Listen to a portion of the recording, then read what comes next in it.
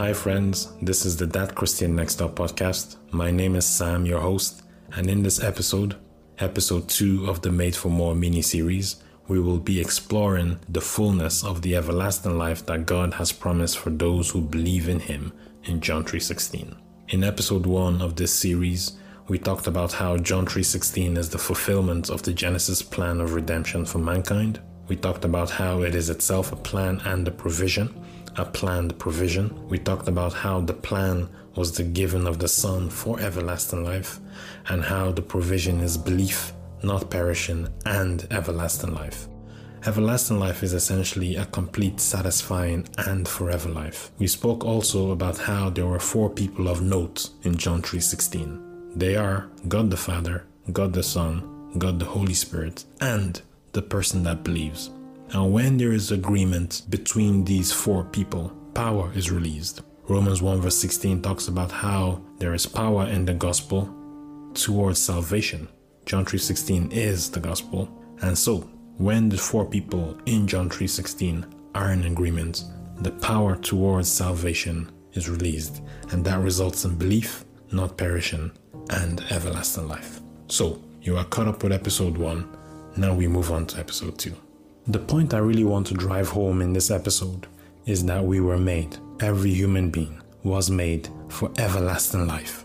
Everlasting life is essentially more, and so we were made for more. That's what this episode is about. That's what this series is about. We were made for more. And when I say more, I don't mean more consumption, I don't mean more spending, I just mean a more life, a more complete life, a more satisfying life, a forever life. A life where we are happy and joyful and peaceful and loved and whole. More joy, more peace, more kindness, more faithfulness, more long-suffering, more self-control. We were made for more. And when we get to the point where we think we've achieved it all, there is more. And when we get to the point where we die on earth, there is more. And when we get to the point where we get to heaven, there is more. And there's a new earth, and there's a new heaven. And there is more and more and more and more and more and more than we have ever experienced.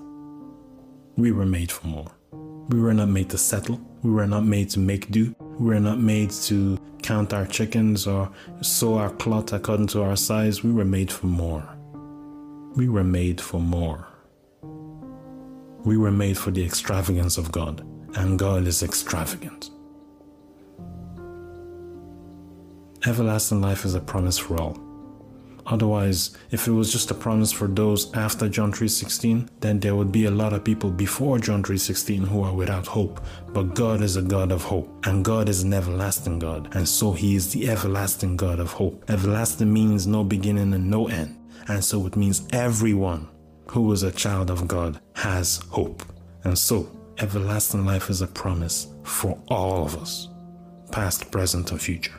I have to be honest with you as I record this episode. It has been a tough episode to record. I think I've had at least 10 to 15 takes, right? It has been a tough episode to record, and I've asked God for strength, and I believe He is strengthening me. But I think one of the reasons why I have found it a little more difficult than usual to record this episode is because of the actual topic. When trying to pass across and when trying to contemplate and understand this idea of everlasting life, you're kind of flooded with a lot of the different things that happen in our daily lives, right? This time life. And so things like guilt and shame and things like, feeling inadequate and insufficient. And here I am trying to talk about the eternal, about this more, about this everlasting life that we've been called to. And it's like, how do I live in this and also talk about it while kind of fending off all these other things? And this is actually the Christian calling, to cast all our cares and burdens unto the Lord, because He cares for us, and then to look unto Jesus, the author and finisher of our faith. And so, I'm recording this and I'm doing it in faith, and I hope that at the end of it, I will get to the point that God wants me to get to, passing across the message He wants me to pass across, and hopefully we'll all be the better for it. The context of the human story is God's love and His plan. In Jeremiah 31 verse 3, He says, I have loved you with an everlasting love. And the fact of it is, you can only love with an everlasting love if you exist in the everlasting. The everlasting is the eternal. And so you can only have power over the eternal if you exist in the eternal. If you are not subject to the passage of time like we are here on earth. I have loved you with an everlasting love. That can only come from the everlasting, eternal one. And so the context of the human story is an everlasting God with an everlasting love and a plan. Additionally, God is living. He's alive. And He's the God of the living. In Luke 20:37-38, Jesus Himself refers to this. He talks about, well, the dead are raised to life. Because even Moses, when he saw the burning bush, described God as God of Abraham, Isaac, and Jacob. At the time when Moses saw the burning bush, Abraham, Isaac, and Jacob were long gone, but yet he described them knowing they were alive. In Jeremiah 10:10, God is said to be the God of the living and the everlasting King. In Ephesians 2:1, God, the one who is alive, is the one who quickens. Only one that is alive can make alive.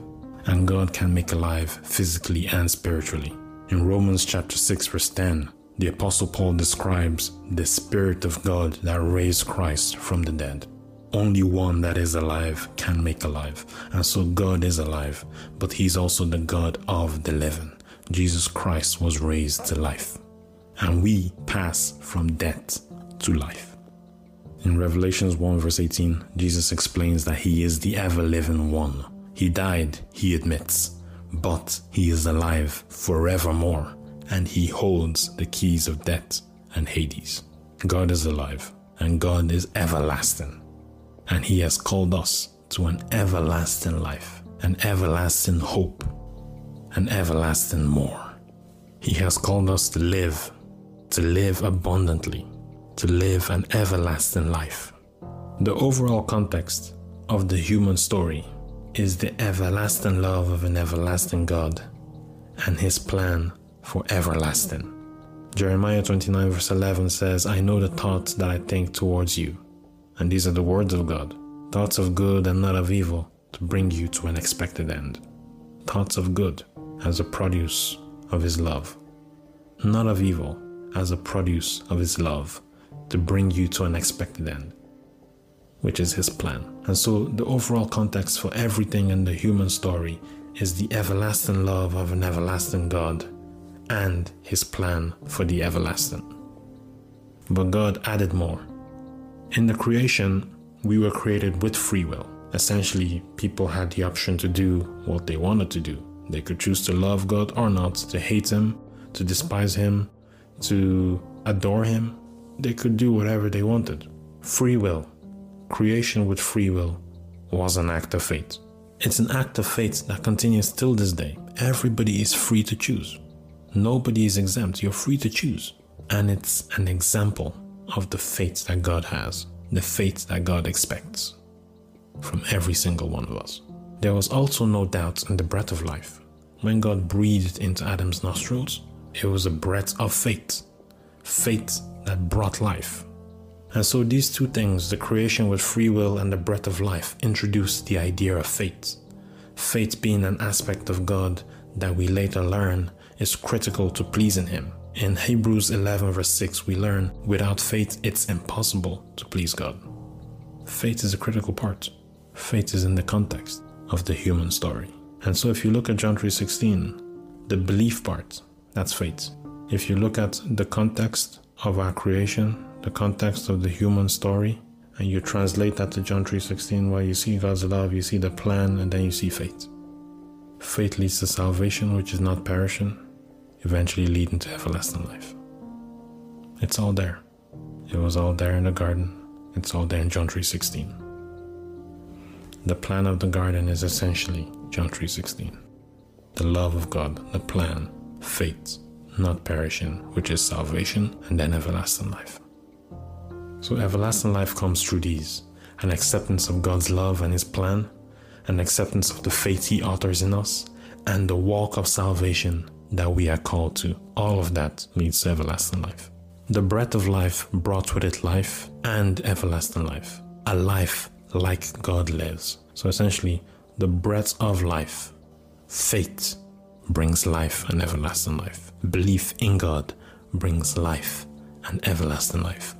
The love and the plan come first, but then faith and salvation and everlasting life follow. And these are the contexts for human life. This is the context for the human story. The everlasting love of an everlasting God and his plan for the everlasting. And then there is the faith, and then the salvation, and then his everlasting life. Unfortunately, we added new contexts. Through a misuse of the free will that they had, Adam and Eve brought in sin. Sin that passes down, and death, both physical and spiritual. These were not there. It was brought in by Adam and Eve. Now, all have sinned. There is no escaping it. Every sin, if you actually think of it, in a sense, is a rejection of God's love, of God's plan, and faith in him. That is a core part of who we are. The same faith he has, that should be in our DNA. Every sin is a rejection of that. Sin is a rejection of everything that God had in place before Adam and Eve ate the fruit. And it's funny now how the context has changed. So we had this love and the plan and faith, which led to salvation and everlasting life. But now, in John 3:16, everlasting life is shown as a reward, a gift from God. But there was a time it wasn't actually, in a sense, a reward in the way that we understand rewards in our contemporary world. It was the plan for everyone. But sin made everlasting life exclusive, only for those who believed, only for those who didn't choose sin. Before sin, everlasting life was the only option. Now it's one of two options. But I want you to notice kind of what has happened. So there is this love, there is the plan, there is faith, there is salvation, there is everlasting life. These are contexts. And now we human beings, we've added sin and death.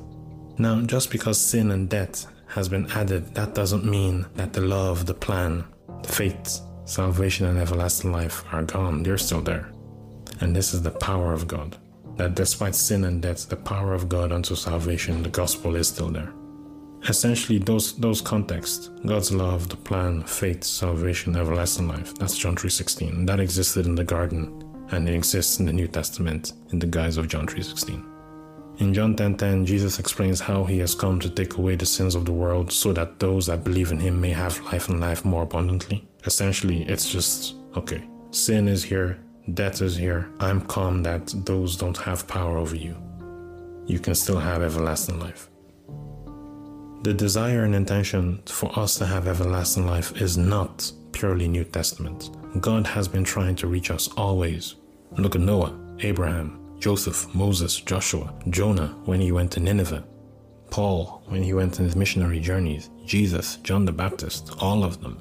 Everlasting life has always been the goal. It's always been what God has been trying to bring us towards. And all the while, people have been committing sin and people have been dying. But that doesn't stop love, plan, faith, salvation, everlasting life. It doesn't stop it. They are all contexts. They all count. They all exist. But God's original construct, God's original framework still applies, still is powerful. It's not just for those who were alive when John 3:16 was said. It's not for those after John 3:16. It's not for any special group of people. Everlasting life is for everyone. And come to think of it, it would be odd if everlasting life only belonged to New Testament believers, but Old Testament believers had less. Remember, we said in episode 1, John 3:16 is not some sort of marketing strategy or a sales tactic. It's actually just the purest form of love, without any baggage, without any conditions. It's just the purest form of love. Before ever you did anything, before ever you could do right or wrong, God loved you. It's an everlasting love. You didn't exist. You started at some point, but before that point, God loved you. So God's love is never, has never, will never be dependent on what you have done. But everlasting life will depend on what you have done. John 3:16 is not some marketing ploy. It's not a sales tactic. It is the purest form of love that has not changed and will not change for anyone. And it is an everlasting love as identified by Jeremiah in the Old Testament well before Jesus. So everlasting life is not a Jesus thing. It didn't come with Jesus Christ. It has always been. We have always been for everlasting life. We have always been called to everlasting life. We have always been called to more. And the reason why I say that is because we're made for more. And so everywhere we find ourselves, any way life shakes out, we are made for more. Even if we're in the doldrums right now, we're made for more. Even if things aren't working out right now, we're made for more. Even if we're at the top of the world right now, we are made for more. There is always more. And that's why the Bible encourages us to be steadfast, always abounding, because there is always more.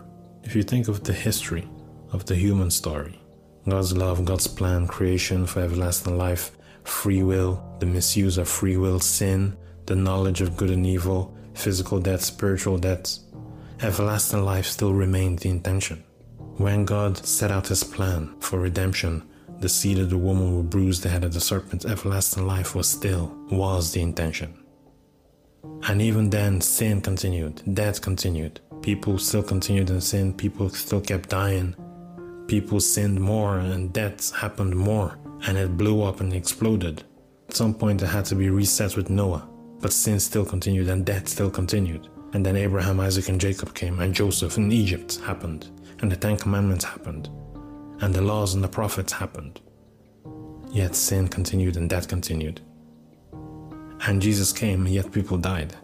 Yet people will continue to sin. And that happens still this day. These are the contexts of human life as we know it. The message today is trust in the context that involves everlasting life. You don't have to choose the context of sin and death. Choose the context of everlasting life. You don't have to be a slave to sin and death. You can choose the context of everlasting life. 1 Peter 1:18 says, "You know that God paid a ransom to save you from the empty life you inherited from your ancestors. And it was not paid with mere gold or silver, which lose their value." Verse 19 and 20 say, "It was the precious blood of Christ, the sinless, spotless Lamb of God. God chose him as your ransom long before the world began. But now in these last days, he has been revealed for your sake. Everlasting life for our sake." We know the context of the human story. Originally, God's everlasting love and God's plan, God's fate, his salvation and everlasting life. We brought in our own contexts of sin and death. It was passed down from our ancestors as part of an empty life. But we're not called to an empty life. We are called for more. We are made for more. And we can have more. It's just a choice. Whosoever believes in him will not perish, but have everlasting life. If you read John 3:16, it comes across like it is only after the Son was given that belief in the Son for salvation is possible. John 3:16 says, "For God so loved the world that he gave his only begotten Son, that whosoever believes will not perish, but have everlasting life." So if you look at the chronological order of things there, it is only after the Son is given that belief in the Son for salvation is possible. But that doesn't necessarily mean that all those before John 3:16 were hopeless. Remember, God is a God of hope. He is the everlasting God of everlasting hope. And so, back then, before John 3:16, people had frameworks for relating with God. They were not without hope. They were not without guidance. They had a direction. If you look at the story of Adam and Eve, they ate of the tree of the knowledge of good and evil, which essentially gave them the knowledge of good and evil. So they knew how to relate with God. They knew what was right and wrong. They knew what was good, what was evil. They knew what they should do and what they should not do. Following from that, the 10 Commandments and all the other laws and commandments were given. They were a guide to people. Following from that, in Psalms 24, David lays it out. Who shall ascend unto the hill of the Lord? Well, the one that has clean hands and a pure heart, who has not lifted up his soul unto vanity, nor sworn deceitfully. And when you look at these three things, the knowledge of good and evil, the 10 Commandments and the other laws and commandments, and then the clean hands and pure hearts, you kind of get a picture then of kind of heart and head knowledge of God's law. There is an understanding that God's law can be written on your heart, and then it could also be written in paper on stone tablets. But what God intends, what God wants is to write it in your heart. You know it in your heart and you know it in your head.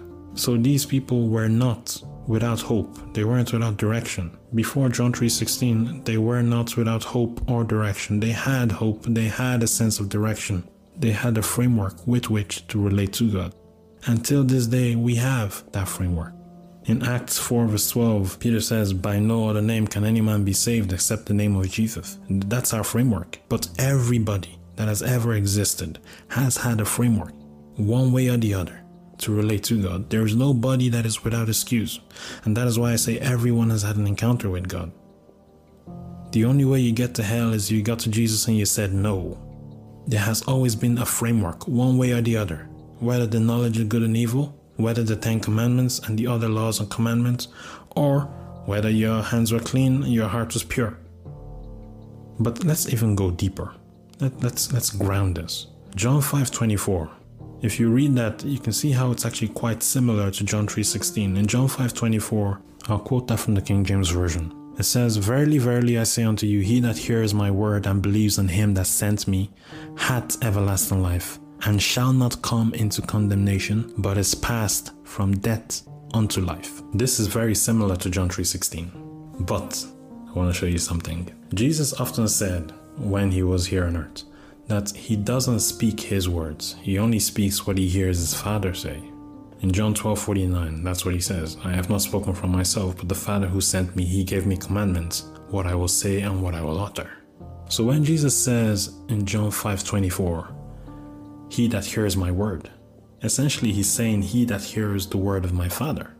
But then you continue in John 5:24, and he says, "and believes on him that sent me." Well, who sent Jesus? Well, for God so loved the world that he gave his son. So believes in him that sent me essentially means believe in God the Father. So then you could read John 5:24 a slightly different way to give the same kind of meaning. "Verily, verily, I say unto you, he that hears my word, which is the word of my Father, and believes on him that sent me, which is my Father, has everlasting life, and shall not come into condemnation, but is passed from death unto life." And that there is the framework that those before John 3:16 had to believe. Now, Jesus is God. God is in Jesus. And I'll give you a scripture that shows that.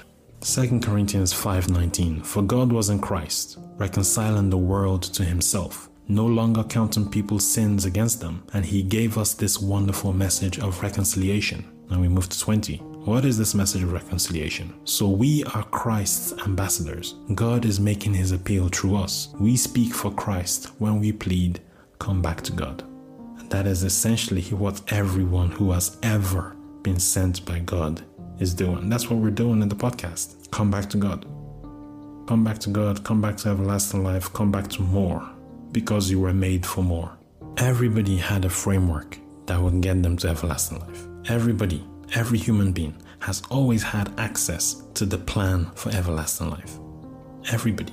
Whether John 3:16, whether John 5:24, whether the knowledge of good and evil, whether 10 Commandments, clean hands, pure hearts and head knowledge, there have been ways. And if you just did not know, it's because you chose not to. But everlasting life, God has gone through hoops.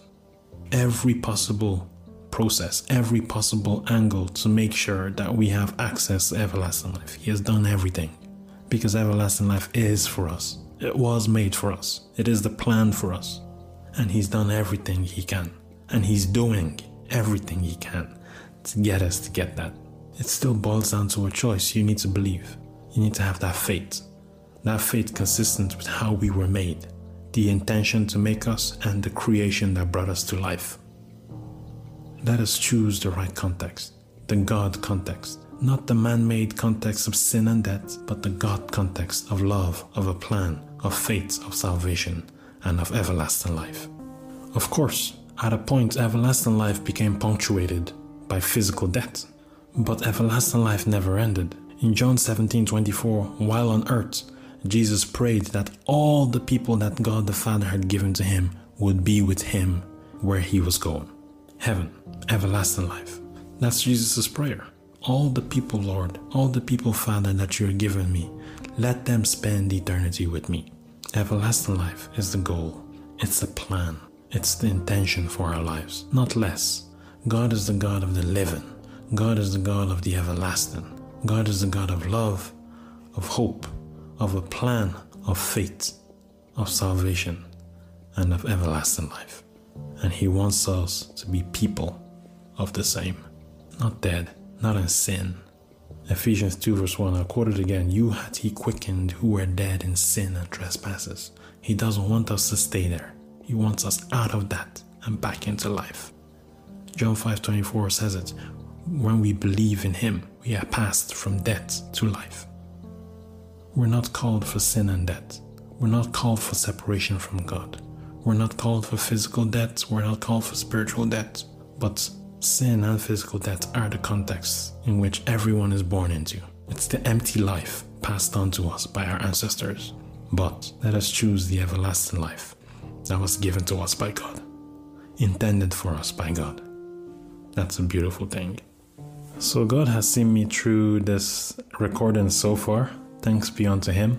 And so far we've spoken about the different contexts that surround the human story. So God's everlasting love, his plan, his fate, salvation, and everlasting life.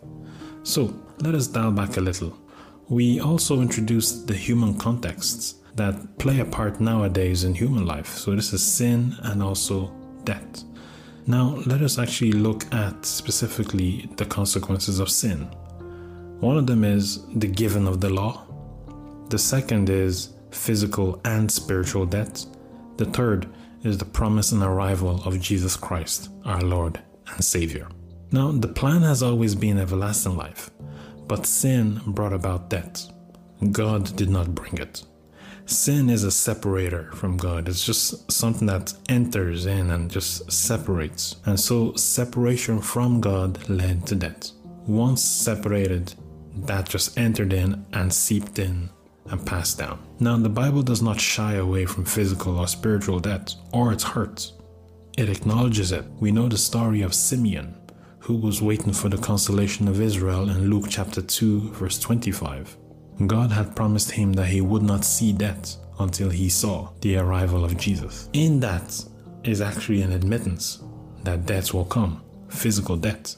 But in that also is the promise of everlasting life with God, having been faithful to him. We also know the story of the criminal on the cross, the one who admitted to his shortcomings and sins, saying that he deserved to be there. The one who pled with Jesus, Lord, remember me when you come into your kingdom.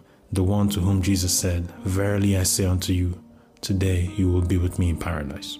That there is an acknowledgement of physical death. Physical death is in the Bible. It passed down. It's a context of the human story. It is there. It hasn't gone anywhere. Lazarus, Jesus' friend, died. And when Jesus came and was beside the grave, we see how he was annoyed. We see how moved emotionally he was. Death hurts. The death of loved ones, of our friends, of our family, of those close to us, of our church members, of the body of Christ. Physical separation from them hurts. The Bible acknowledges it. But we also see the story of Lazarus the beggar, the one who was begging for food from the window of the rich man. And when both died, Lazarus was in the safe place in hell and the rich man was on the other side. And Abraham was there on the safe side. And the rich man was saying to Abraham, would you tell Lazarus to dip his hand in some water and drop it on my tongue? The Bible does not shy away from physical death, and it does not shy away from spiritual death. These are real things. Everlasting life, in and of itself, is an acknowledgement of everlasting death, of spiritual death. Humans are not made for separation from God and surviving. Death was not God's plan.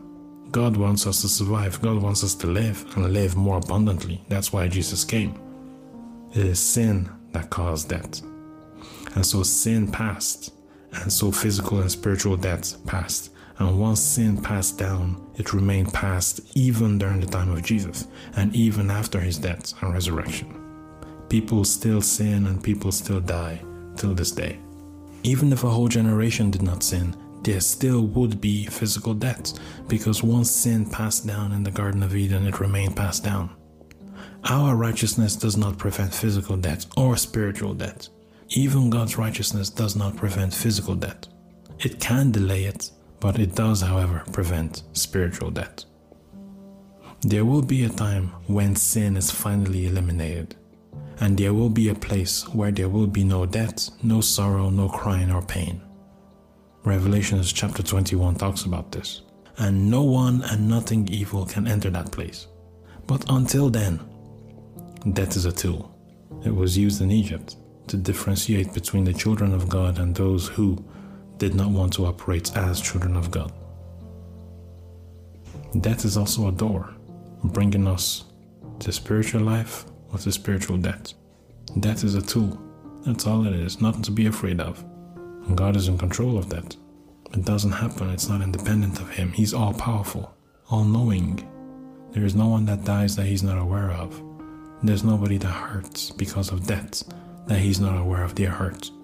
Death is a tool now, a tool that brings us to Him. God is not right now in the business of keeping us physically alive on this earth forever, but He does keep us spiritually alive forever. One day though, physical death and spiritual death will stop. God is not wicked. His wish for us is that we prosper and be in health even as our soul prospers. He knows the hurt of death. He felt it Himself, but He didn't bring it about. Sin did. Human actions did. And it's now a context of the human story. But it doesn't have to define our lives. It doesn't have to put us in fear. We are called to faith. It is by faith that we were created. And it is by faith that we should live. Because the just shall live, must live by faith. And so when it comes to death, prayer can play a role. Prayer is itself a planned provision by God. And so now, children of God, we aim for physical death but spiritual life. And Jesus went through the same. Physical death but spiritual life. The second consequence of sin was the giving of the law. Sin and a poor understanding of God required the law. Now the law is perfect. Psalms 19 verse 7 says this. It sought to bring about everlasting life. The point of it was that if people knew what they should not do, then perhaps they would not do it, and that is how, when they died, they would get everlasting life. But the fact of it was, the law was brutal. Failure to adhere to the law brought about death. There was no grace with it. Deuteronomy 27 verse 26 says, "Cursed is everyone who does not do everything written in the law." But you see, the law and the commandments and the 10 Commandments were not the fullest reflection of who God is. The law tells us the things humans can do but should not do. It does not explicitly tell us what God would do or show us who God is. But Jesus does. And He is the fulfillment of the law and the prophets. The 10 Commandments does not say, "Thou shalt not commit adultery," because God would not commit adultery. It shows us who we are in the hope that when we see who we are, we may yearn for God. The 10 Commandments shines a light on our weakness, indirectly bringing us close to God. That if somehow we're able to obey it, well then, yeah, sure, we get close to God. But then if we can't, well, we realize how weak and needful of Him we are. There has always been repercussions for evil, for sin. In the absence of laws, the wrongs people did may not have been called sin, as the Apostle Paul explains in Romans 5 verse 5, but there must have been repercussions. The repercussions of evil are pointless without spiritual death. It would be unfathomable to suggest that heaven is crawling with people who did not repent of their sin, just because there was no law. The repercussions of evil are pointless without spiritual death. So people went to hell before the law. People went to hell during the law. And now in the time of the New Testament, people still go to hell. The law highlights the need for God's grace. And Jesus Christ brought that grace for everyone. The law brings sin consciousness. Now you're aware, oh right, this is actually sin. Before, people didn't know. The fact of it is, if we look retrospectively, sin occurred before the law, definitely.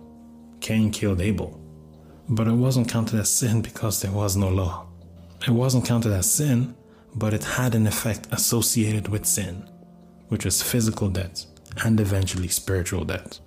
There is no punishment in physical death unless it is coupled with spiritual death. Sin required the law. Finally, this introduction by human beings of sin and death necessitated a plan from the Father. the seed of the woman bruising the head of the deceiver, the serpent. Jesus Christ being that seed. Jesus Christ being that promise. Jesus Christ is a way to the Father. No one comes to the Father except through him. No one could take on our sin except the perfect, spotless, blameless Lamb of God, Jesus. 1 Peter 5 verse 7 says, "Cast all your cares and burdens upon him, because he cares for you."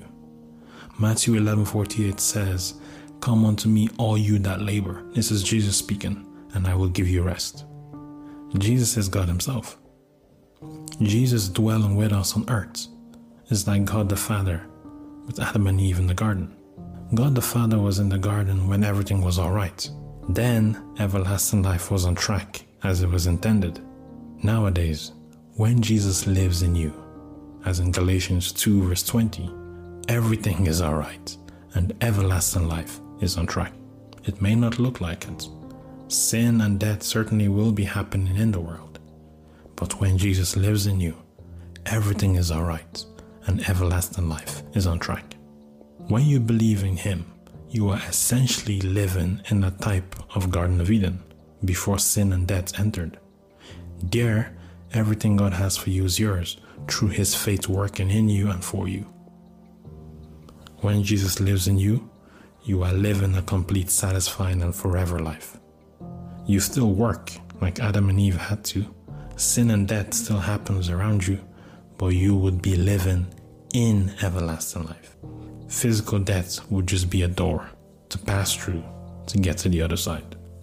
Now, when we talk about such things, we need to understand the practicalities. And there are practicalities. When a plan is made, things take time. First, the plan is given as it was given in Genesis, and then there is a wait. Like, for instance, the disciples had to wait in the upper room for Pentecost and the giving of the Holy Spirit. So there's a plan and then there's the wait. But then there is the fulfillment of the plan and then the arrival of the promise. All of this takes time. We are promised everlasting life through John 3:16, through every single framework that has ever existed. But it takes time. It's a process. We have to live this life on earth. We have to go through the door, that is death, and then we get there.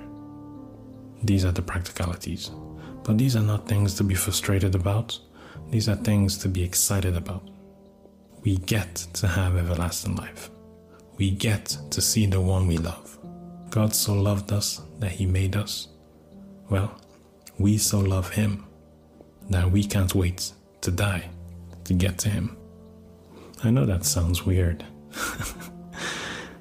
but we were made for more, and there is so much more than everything we see around us today. We were made for more. We were made for more, and by God's grace, we shall get there. Be blessed.